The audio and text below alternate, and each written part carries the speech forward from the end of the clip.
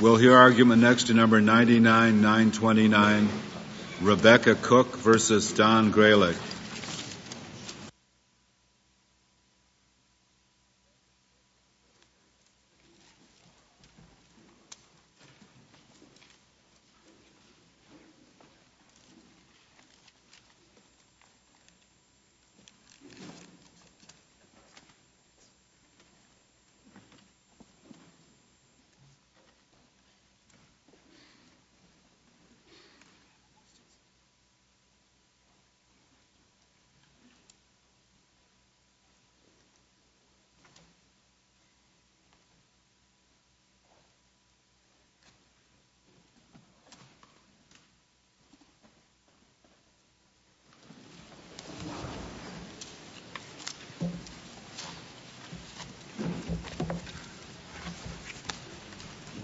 Mr. McAdams.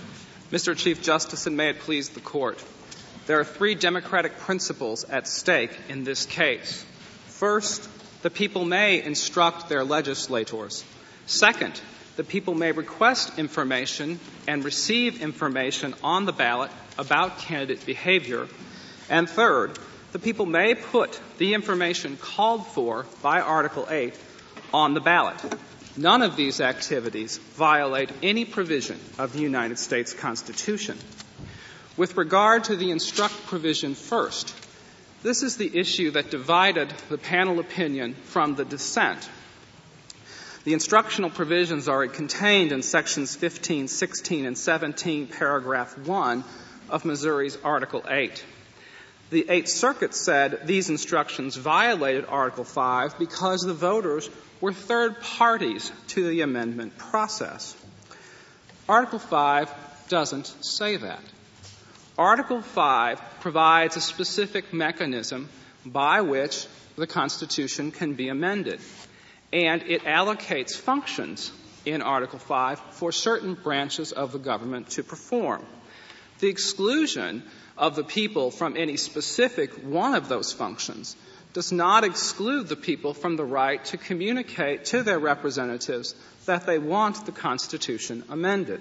Mr. McAdams, precisely what is the instruction provision? You say this is the first of the three you're talking about. Yes, this is the first of the three principles that I'm talking about, Your Honor. And the instruction is physically contained in Section 17, paragraph 1 of the proposed amendment, and it relates to Sections 15 and 16 of the amendment, Your Honor. Section 15 stating the intention of the Missouri voters, and Section 16 specifically stating the proposed constitutional amendment that the voters support. Well, are you arguing to us now on the assumption that the instruction standing alone has no teeth, no enforcement part, and you're going to get to the enforcement, the teeth part later? That is correct, Your Honor. Standing alone, the instructions provisions, these three sections, have no teeth. They are a non-binding instruction. And as we were instructed by then-Justice Rehnquist's opinion in Kimball, the non-binding instructions and advice by the voters to a legislature does not violate Article 5. And this is the provision that Judge Hanson voted to uphold. That is correct. In his dissent. That is correct, Your Honor, although I should say he did not specifically mention Section 17.1. He only specifically mentioned 15 and 16. The instruction provision of 17.1 would be included in his logic. But Part 2 of the Missouri Constitutional Article 8, Section 17, is severable, is it? Yes, Your Honor. The ballot proposition? Yes, Your Honor. Pursuant to Section 22 of Article 8, any provision the Court would find unconstitutional in Article 8 is severable from the remainder. Mm-hmm. And your point is just that disregarding for the moment the provision that has to appear on the ballot by a candidate's name, that the rest of it doesn't violate Article 5. That would be correct, Your Honor. Moving on to the second principle, Missourians may request information and may receive information on the ballot about congressional candidate behavior. This Court has indicated, and respondents do not contest, that states may provide information on the ballot.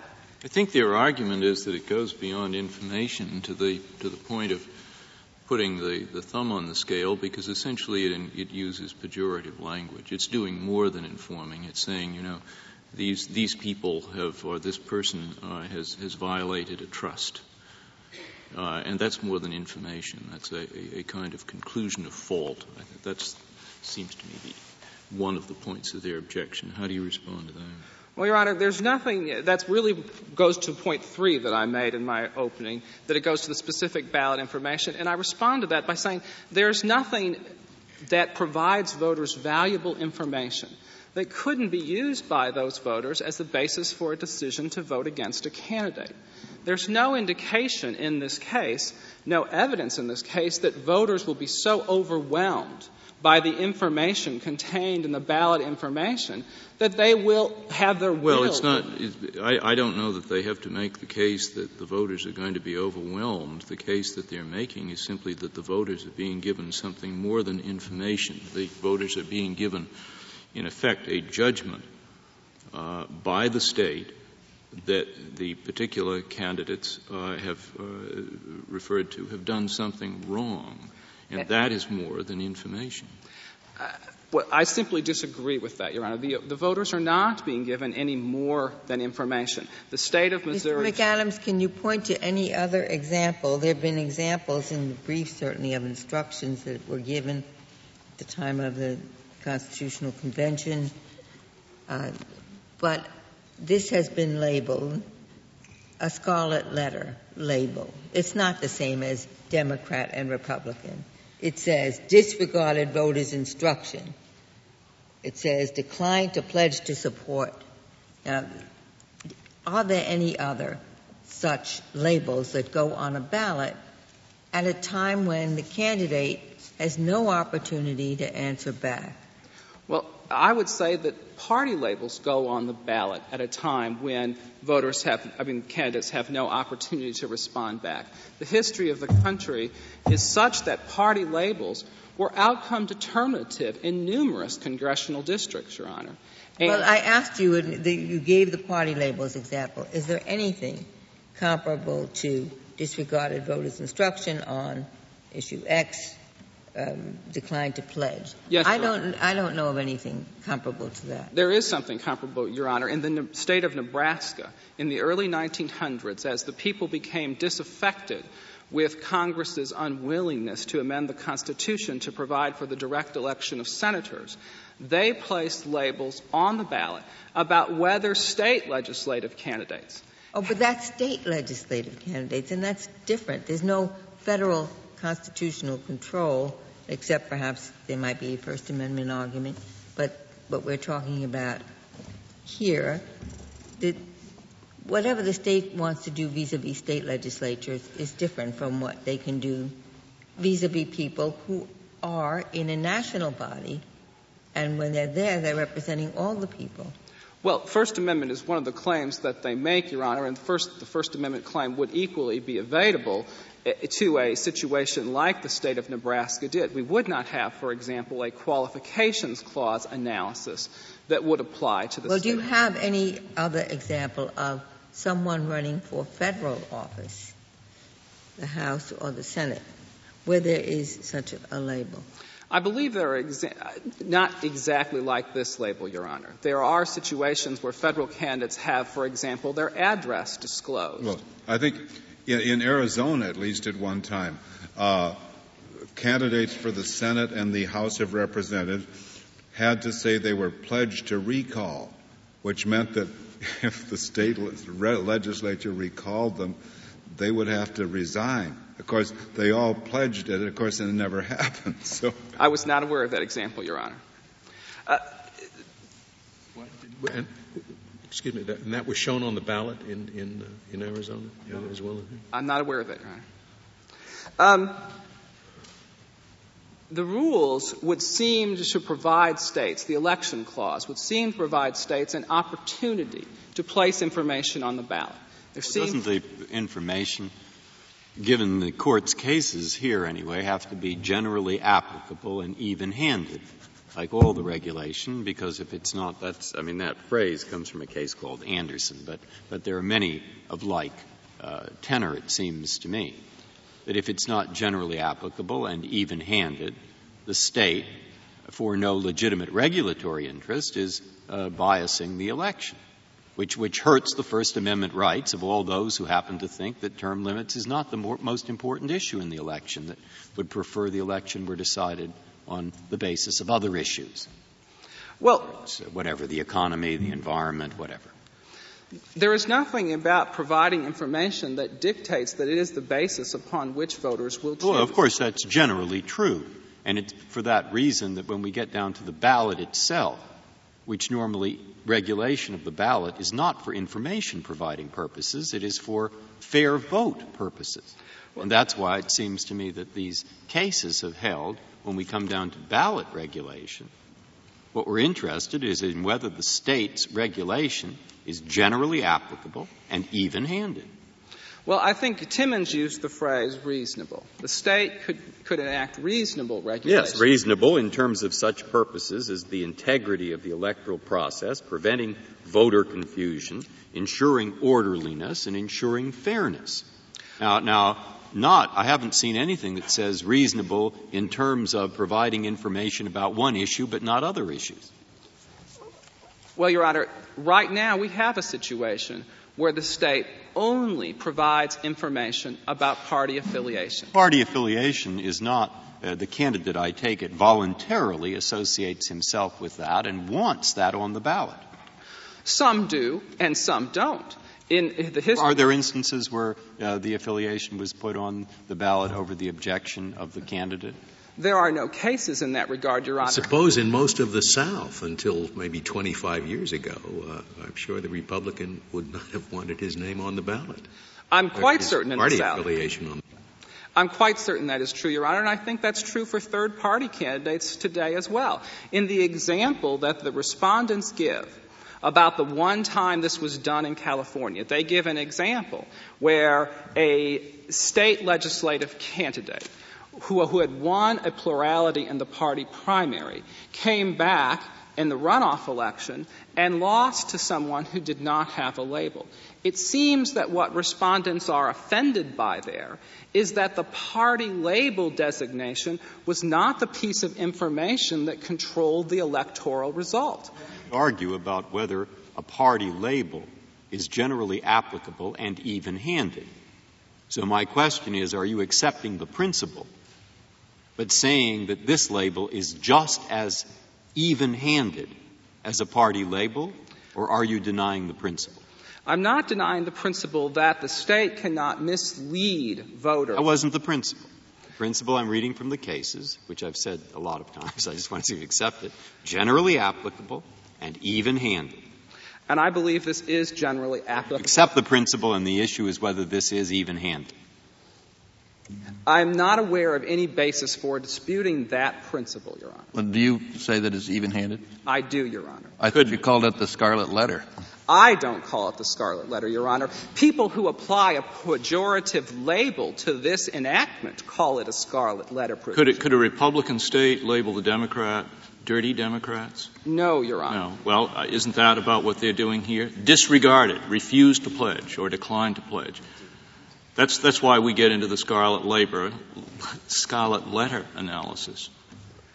And we would be in a scarlet letter analysis if the Republicans said dirty Democrats. I don't see where you're going to draw the line. Well, in that situation, the state is expressing a judgment on the candidate that actually invades the province of the voter. Here, we're not doing that. There are 8 specific behaviors that are being evaluated. How does it invade the province of the voter in a way that is not true here? I mean, what's the distinction?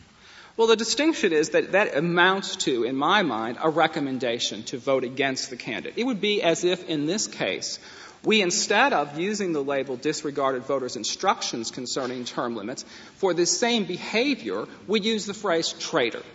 That is misleading. It would essentially take away I believe, and overbear the will of the voter if they believe they were voting for a candidate who was a traitor. Well, if you're trying to tell us that this does not disadvantage the candidate in any way, I just find that very difficult to accept. And that is not what I'm saying, Your Honor. This may disadvantage some candidates with some voters. But on your theory, I suppose... But then it's not neutral.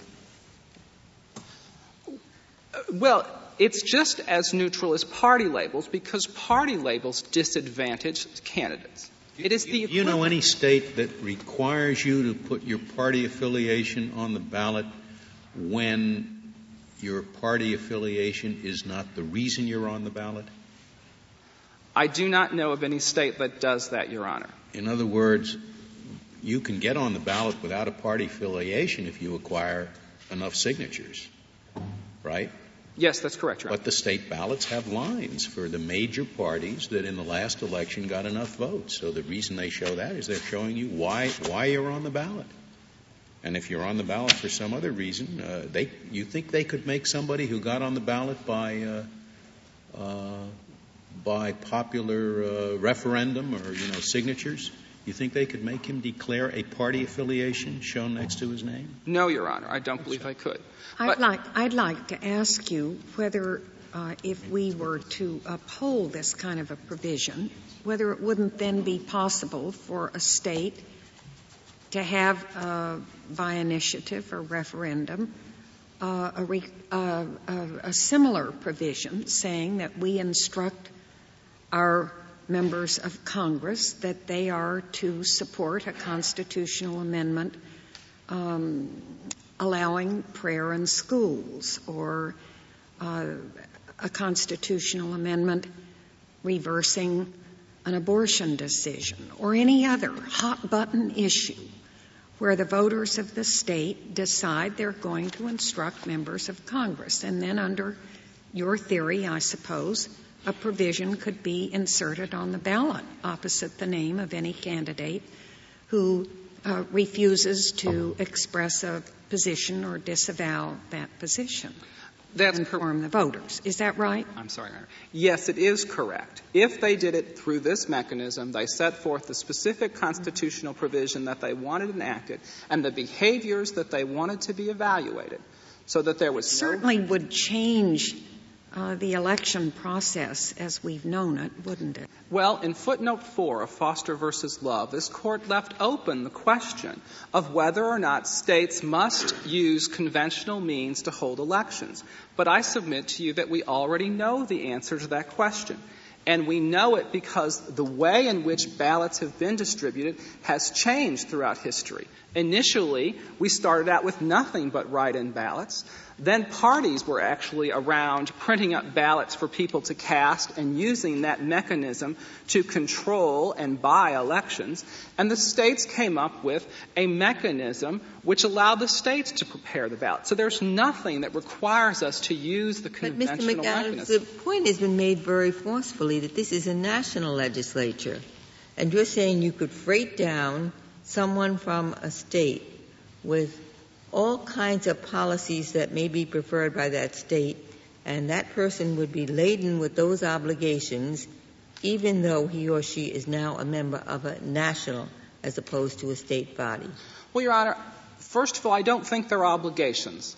I think they're instructions, and they're non-binding instructions. And but the list of things that the person is supposed to do is, if you're going to be faithful to that pledge, you have to do all those things. You have to sponsor these measures, and you have to urge other people to join you, and you have to take a very active role. Your Honor, you only have to propose if it's not otherwise been proposed. You only have to sponsor if it's not otherwise been sponsored. And there is nothing in the instructions that require you to speak in favor of this proposed amendment. But that interferes with the basic point that the relation between the congressman and the people is one that's direct and does not involve intervention by the state. We have two sets of relations in the federal system. each with its own duties and responsibilities. One is between the federal government and the citizen without the intervention of the state. The other is between the state and the citizen without the intervention of the federal government, except in certain instances where an accommodation has to be made, like regulation, time, place, and manner of elections. But those are neutral. But this doesn't interfere with that relationship, Your Honor. The only thing this does is allows voters... But it seeks to alter and to regulate it. I disagree, Your Honor. This only allows the people to evaluate candidate behavior. We have in our country a tradition now where legislative candidates obfuscate their record to the point where it is difficult for the electorate to determine what they have done. But the purpose of doing this is to control the conduct of the congressman in office. And I submit to you there is simply no authority for the state to do that. The voters can certainly do that. The last sentence of Section 16. We, the people of the state of Missouri, have chosen to amend the state constitution to inform the voters regarding incumbent and non-incumbent federal candidate support for the proposed amendment. This is an informational provision to the voters so that they can evaluate candidate behavior. And this is information they have asked for. This is the kind of information that could seriously improve the ability of the citizens to engage in an educated electoral decision and could combat, I think, rather effectively, voter disillusionment with the system. What about there are a number of districts within Missouri where the people were not in favor of this proposition. And if the person is supposed to disregard voters' instruction, he might not have disregarded the voters' instructions from his district. His district may have been overwhelmingly against this proposal. This proposal passed in every congressional district in the state of Missouri. Now, there are 28 counties that it did not pass in. All right. Someone is from one of those counties. Well, the federal government, through the Elections Clause, tells the states that the state regulates the ballot. It is not inappropriate, then, for the state to have consistent regulations across the state regarding that proposal, Your Honor. Yeah, but Justice Ginsburg posed a hypothetical that I'm interested in. Suppose that, hypothetical case, in a congressional district, the voters are overwhelmingly against a certain proposition, and the state constitution has this label providing that they be notified that they have voted to the contrary. What result? The same result would apply because the election... You are allowing the state as an entity to interfere with the relation between the congressman and the congresswoman and those people in the district. That's not true, Your Honor, because if the people in that district voted against term limits, they will take a look at this ballot information and they will not use it as a rational basis to vote against a candidate unless their opinion has changed. If their opinion has changed, then they will use this information, but it does not interfere with the relationship. Certainly state legislatures before the 17th Amendment, if that was the one that provided for direct election, communicated a great deal with their senators. Absolutely, Your Honor. There's a lot of historical evidence that state legislators instructed the state senators. In fact, the first 11... The federal senators from the state. Yeah. Yes, senators from the state impacted federal senators. And, in fact, that is the mechanism, in large part, which propelled the first 10 amendments and the 11th Amendment to passage. After the enactment of Article 5, the states directed that those be passed. 8 of the original 13 colonies issued such instructions for one of those 11 amendments. This just applies to congresspersons, though, doesn't it? It doesn't apply to senators. No, it applies to both, Your Honor. It does. There is something about this, the perception, say, of a voter. We very carefully limit the speech that's possible as you are approaching the poll. And no electioneering by the polls, and this Court has upheld that against First Amendment challenge. And yet, when they get into the voting booth, this thing juts out at them in capital letters. And that somehow seems inconsistent with our notion that the voters should not be bombarded with slogans for or against whatever issue when they go into that ballot. Well, the court has held that people cannot politic within so many feet of the polling place, Your Honor. That is true. But the court has never held that the people cannot have the information in the voting booth with them that they want. We haven't held that people can't politic. We've held that if a state doesn't want people to politic, it's okay. That is true, Your Honor.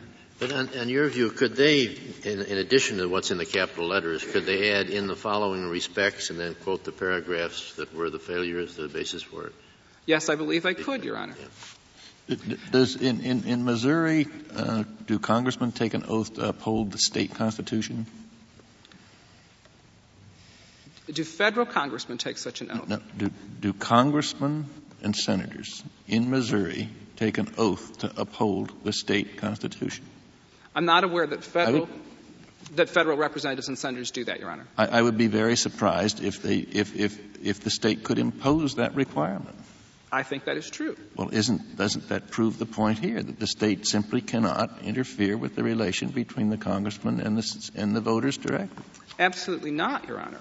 There's nothing that would suggest that the state couldn't ask federal congressmen to take such a pledge, and if they failed to do so, report that they declined to take such a pledge. The federal you think that the state can require congressmen and senators to support the state constitution by an oath? I think they can ask them if they will. If I could reserve the remainder of my time. Very well, Mr. McAdams. Mr. Franklin, we'll hear from you.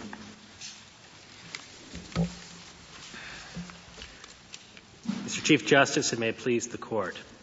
The State of Missouri has attempted to use its control over the ballot to determine the issues upon which federal elections will be decided and to influence voters to vote against candidates who do not support a state-preferred political viewpoint.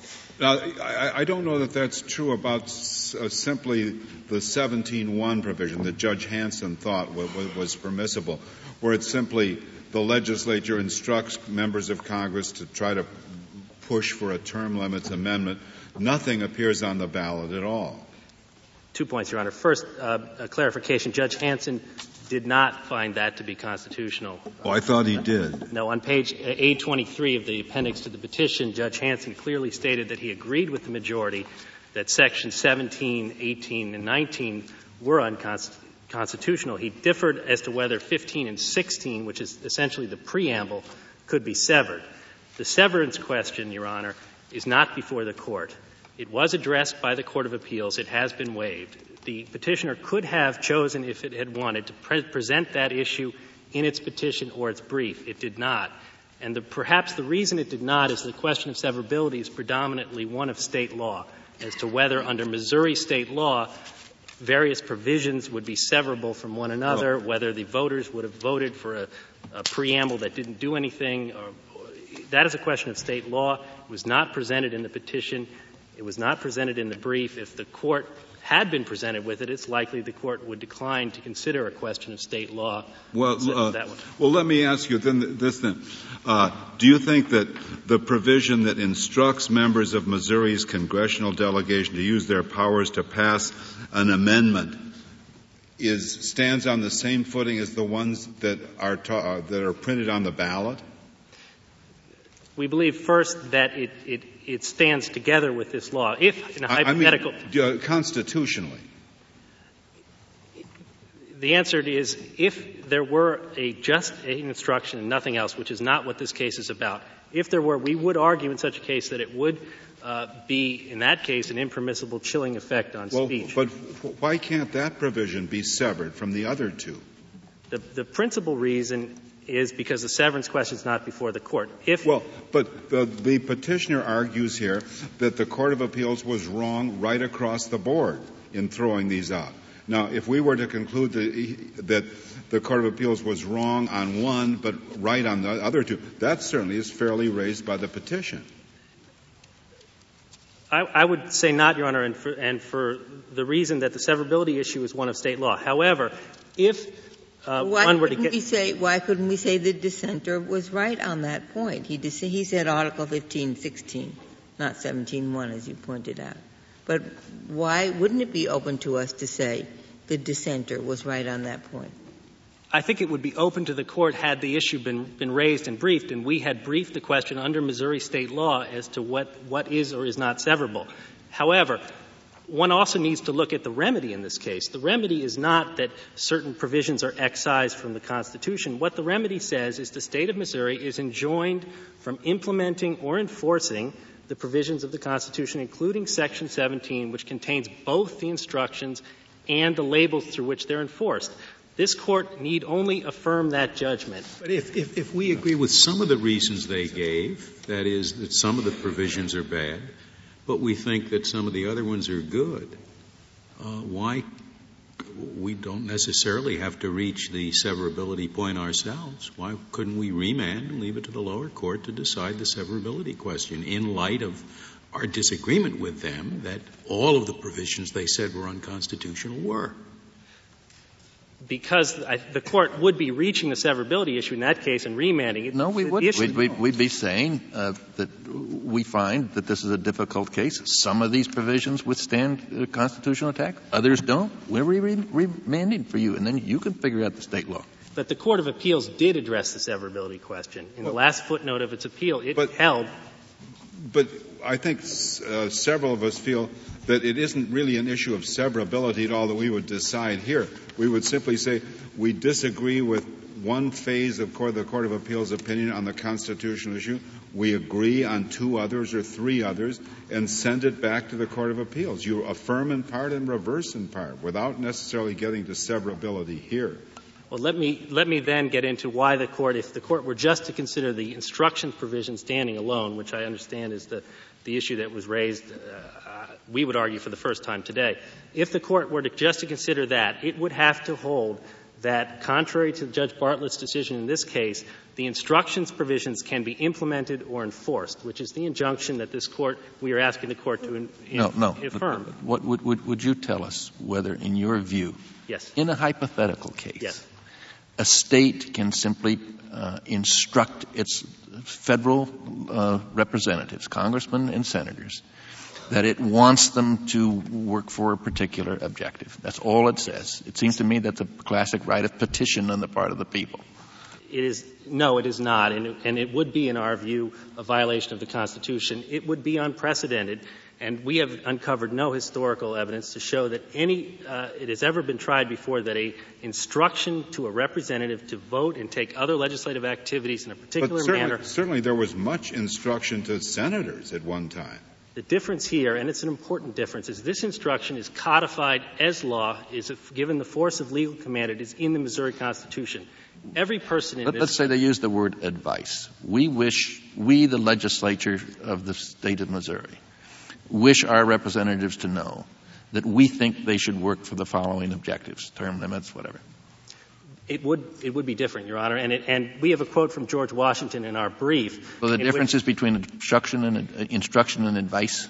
Yes, Your Honor. And George Washington said, and it's quoted at page 29 of our brief, he said the sense, with regard to instructions specifically, he said the sense but not the law of the district may be given. It is different to say we advise that you do this. In what capacity was George Washington speaking? He was in that case writing a letter to his nephew, who was a future justice of the Supreme Court, Bushrod Washington.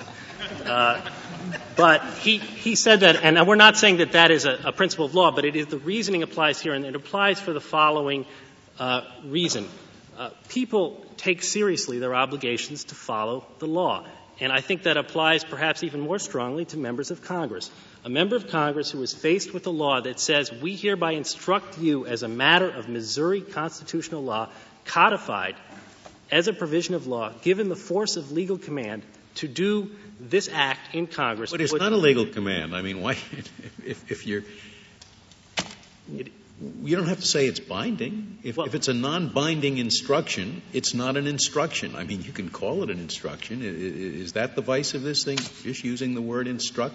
As opposed to advise, even though everybody knows and they acknowledge here that there's no enforceable mechanism on the instruct. And all we are asking this Court to do is to, as Judge Bartlett did, say that the State may not implement or enforce the provision. All right. May I get the only implementation or enforcement that I'm aware of is the implementation or enforcement in the form of the ballot statements. Is that correct? That is correct. And so that our case boils down to whether, in the whole context, all the provisions in the Constitution, may the State include these, as you put it, ballot disparagements. That's yes. the only issue before us. No, the issue before the Court is whether, as the Court of Appeals held, Article 8 of the Constitution may not be implemented or enforced. And again, the Court held right, but the only implementation or enforcement that we are dealing with and that the Court below dealt with was the ballot statements. That is correct. And Judge Bartlett was correct when he said that the remedy is we hereby enjoin the State from implementing or enforcing Section 17, which contains both the instructions and the enforcement. To take a hypothetical, if a law came before this Court, whereas section whatever of the statute and subsection A said no person may criticize the President, subsection B said anyone who violates subsection A will be given a $1,000 fine. The remedy in such a case would be, as the remedy was here, to enjoin the enforcement or implementation of such a statute. That is all we are asking the Court to affirm in this case. Let me get this straight, because apparently something may turn out that I don't fully understand. Was there an injunction against was the part that says simply we're talking about instructs or advise, was that declared invalid? There was no declaratory judgment in this case. There was simply an injunction. And well, then, does the injunction have any consequence with respect to that provision of the Missouri Constitution? Which provision, Your Honor? I'm sorry. The provision that simply says the legislature instructs. Yes, that it is a consequence that they may not implement or enforce that provision. The way they do it, as Justice Souter mentioned, is through the instructions, through the labels.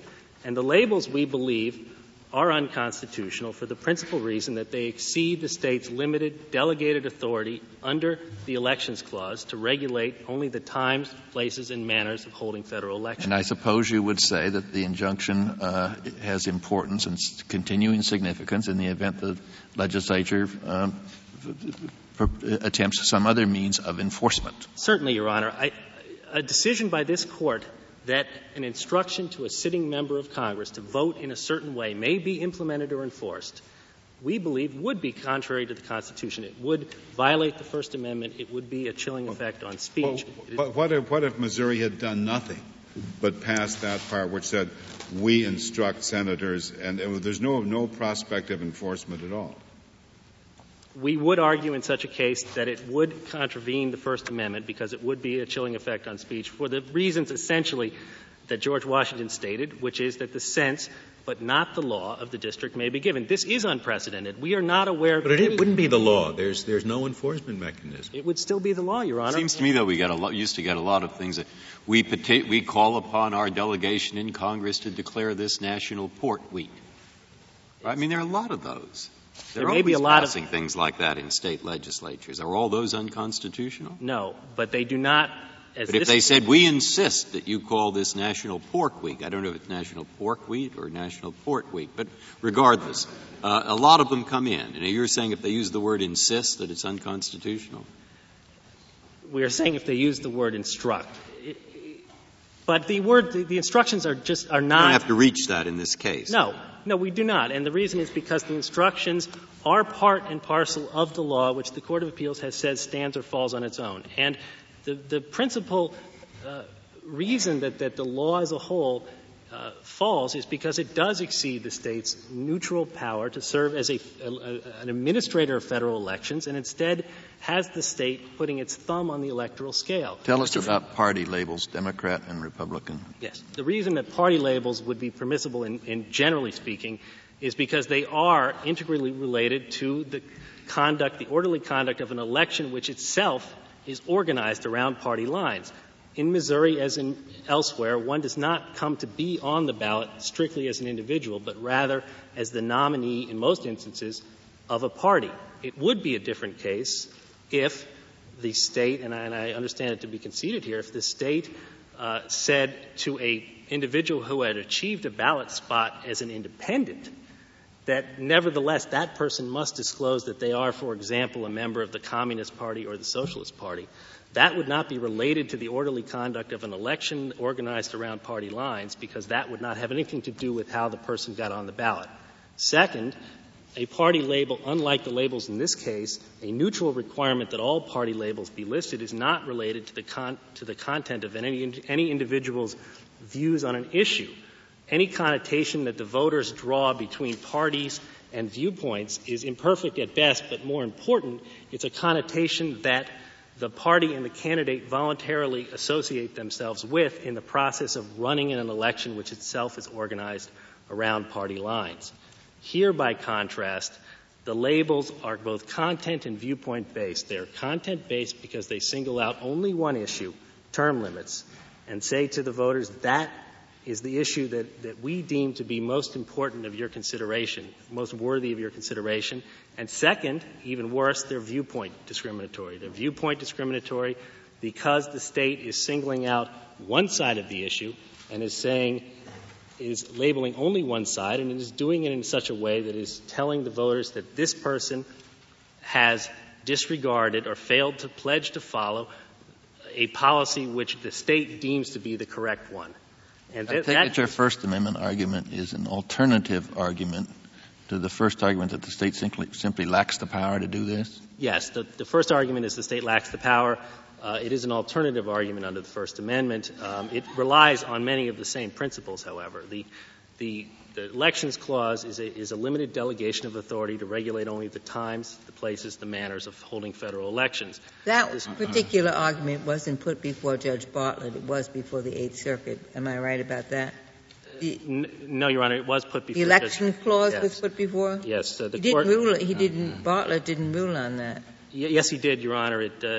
One can find the ruling at the pages A42 and 43 of the appendix of the petition and A45 and 46. Was an issue ever, just a technical point, was an issue ever made of the fact that what was objected to here was done by a constitutional amendment rather than by the legislature, which the clause itself refers to? No, Your Honor. That was not raised below, but it has been raised by all parties in this Court and has been briefed by all parties in this Court, but it was not raised below. May I ask, before you finish, there's a threshold standing question with respect to the initial plaintiff here. In short, he said in the end, I'm getting out because of Gephardt. I don't want to be a competitor to Gephardt. So this is beside the point as to Gralike? Gralike, yes. The Court, we believe that the case would still be capable of repetition yet evading review under this Court's precedents. However, Mr. Harmon did intervene as a respondent on appeal. Mr. Harmon has the same interest as Mr. Gralike. I noticed in his affidavit that he's running for the election in 2000. I assume that's tomorrow. Well, but he doesn't, or am I wrong? But he doesn't say that he, as in Golden versus Wickler, that he intends to run again, and it's likely he'll run again. 2 points. First, Your Honor, he did run. He was not successful in the primary. He does intend to run again. He has run in the past. He intends to run again. But is that in the affidavit before the Court? That's your representation to us It's now? my representation, but the Court's elections cases make clear that is not a requirement in the Court's elections cases, and those are the cases that we have cited in our brief at footnote 1, I believe, in this context. But in any event, I will represent to you that he does intend to run again. The state, as this Court has held, has the authority under the Elections Clause to enact procedural or mechanical regulations that are non-discriminatory, even-handed, and politically neutral. It does not have the delegated power to single out one issue which it deems more worthy of voter consideration than others, or to disadvantage candidates who hold disfavored views on that issue. The state of Missouri, purportedly to maintain the integrity and the neutrality and the sanctity of the electoral process, prohibits candidates and their supporters from expressing any views to the voters within 25 feet of the polling place. Yet the state itself now seeks to be inside the voting booth to inject its own preferred views and viewpoints on the ballot. Such a manipulation of the ballot would, in our view, if upheld, seriously undermine a system of free and fair democratic elections that sets this nation apart from so many others in the world. Thank you. Thank you, Mr. Franklin. Ms. Underwood, we'll hear from you.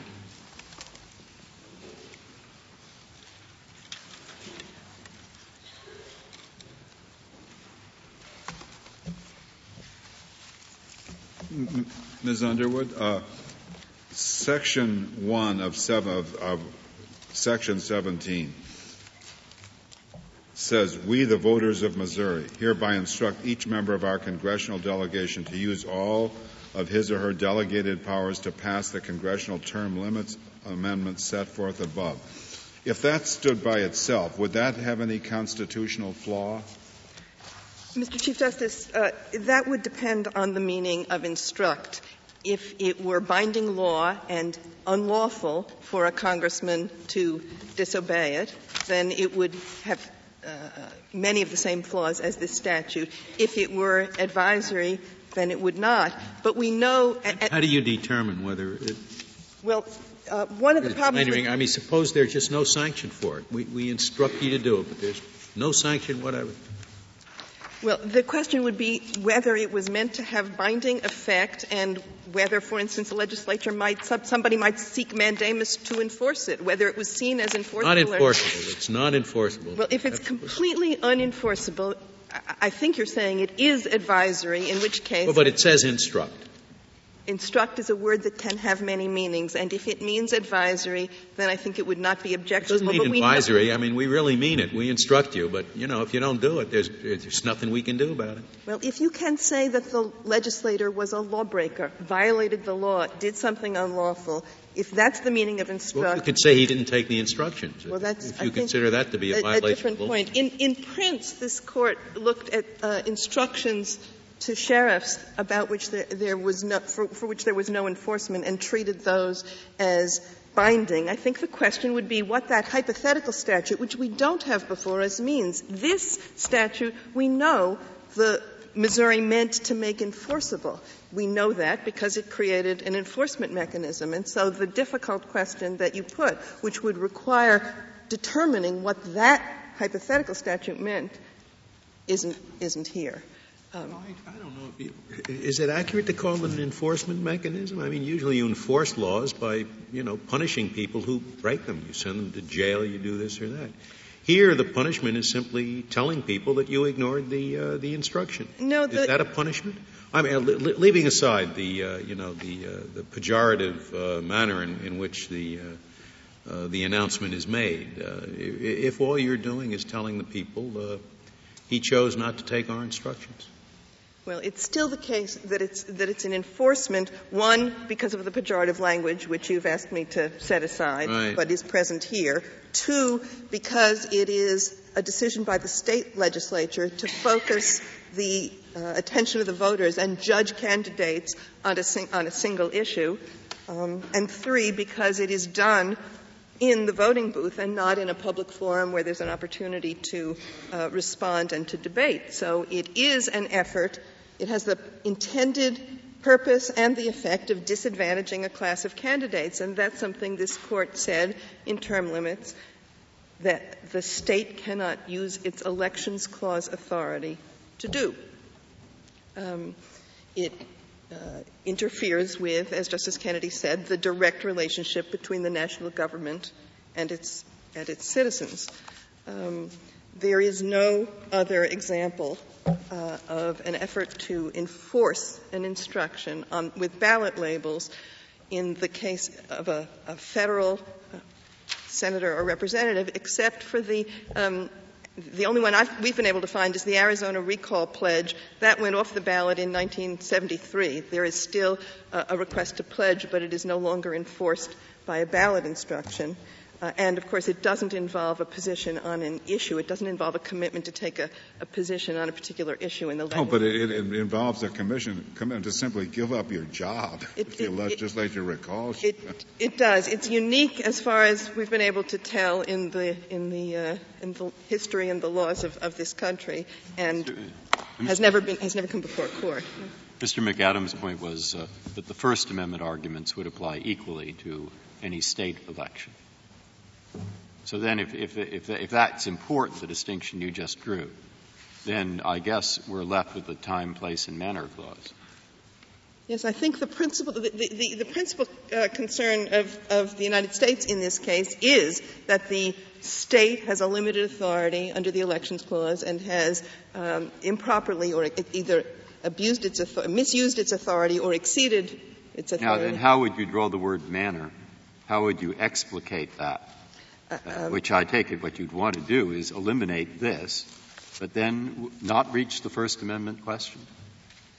It's not necessary to reach the First Amendment. All right, but so how do you explicate the word manner? The word manner,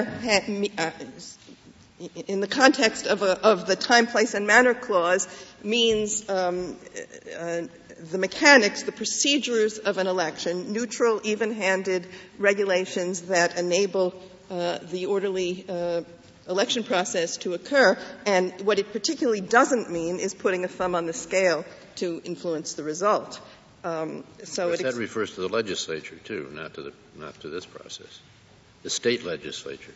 Yes, there's a question, as you have noted, about whether the time, place, and manner authority that the Constitution gives to the state legislatures goes to any entity that the state gives legislative authority to, or whether it actually only goes to legislatures. We haven't, in either case, even assuming that it isn't restricted to the legislature as such, it's our position that the power has simply been exceeded, doesn't authorize the making of non-neutral regulations that are designed to and have the effect of attempting to influence the outcome. With respect to other labels that do sometimes appear on ballots, party labels and incumbency designations, those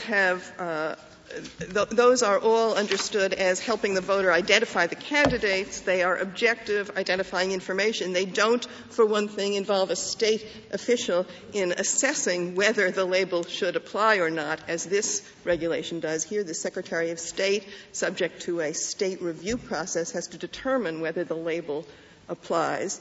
And the label is a judgmental label, not simply an identifying piece of information. The other thing about parties, of course, is that party labels recognize the role political parties play in the electoral process, that provide candidates with a reasonable level of community support, provide voters with a means of exercising their First Amendment right of political association, and the party label therefore reflects that the party is the mechanism that put the candidate on the ballot. It's quite different from a label that is designed to influence the election and also to constrain the behavior of the legislator after having been elected, as this provision does. I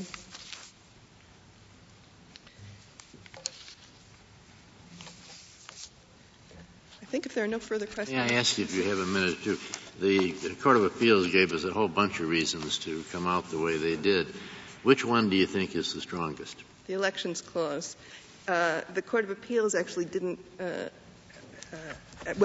Elections Clause has been in the case from the beginning because it is the provision that the state has used to defend its authority against all other attack. That is the argument when the argument is made that this is a qualification or this is an improper this or that, the state has said it's a proper exercise of its authority under the Elections Clause, and we say it is not. I think that's the simplest way to decide this case, even though there are a number of other issues that could also be reached. Thank you, Ms. Underwood.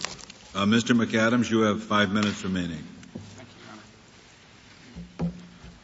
In Tijan, this court said, Any claim that we enhance the ability of the citizenry to make wise decisions by restricting the flow of information to them must be viewed with some skepticism.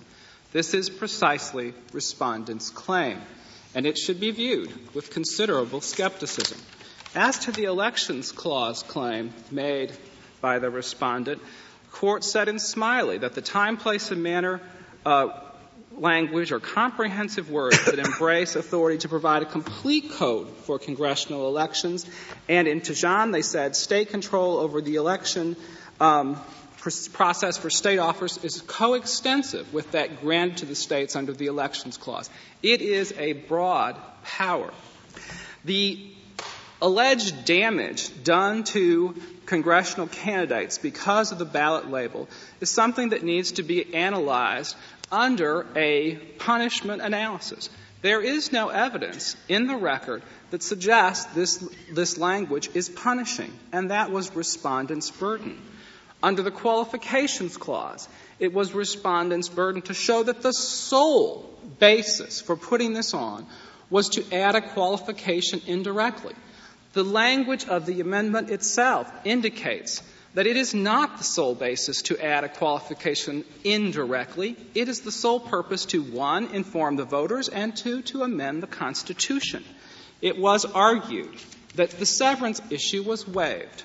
This is not so. This is contained in the response to the reply to the cert. In point 4, we say specifically, because we use the word or in the first question, we preserve the severance question, and we've already dealt with that in the reply suggestions. If there are no further questions. Thank you, Mr. McAdams. The case is submitted. The Honorable Court is now adjourned until tomorrow at 10 o'clock.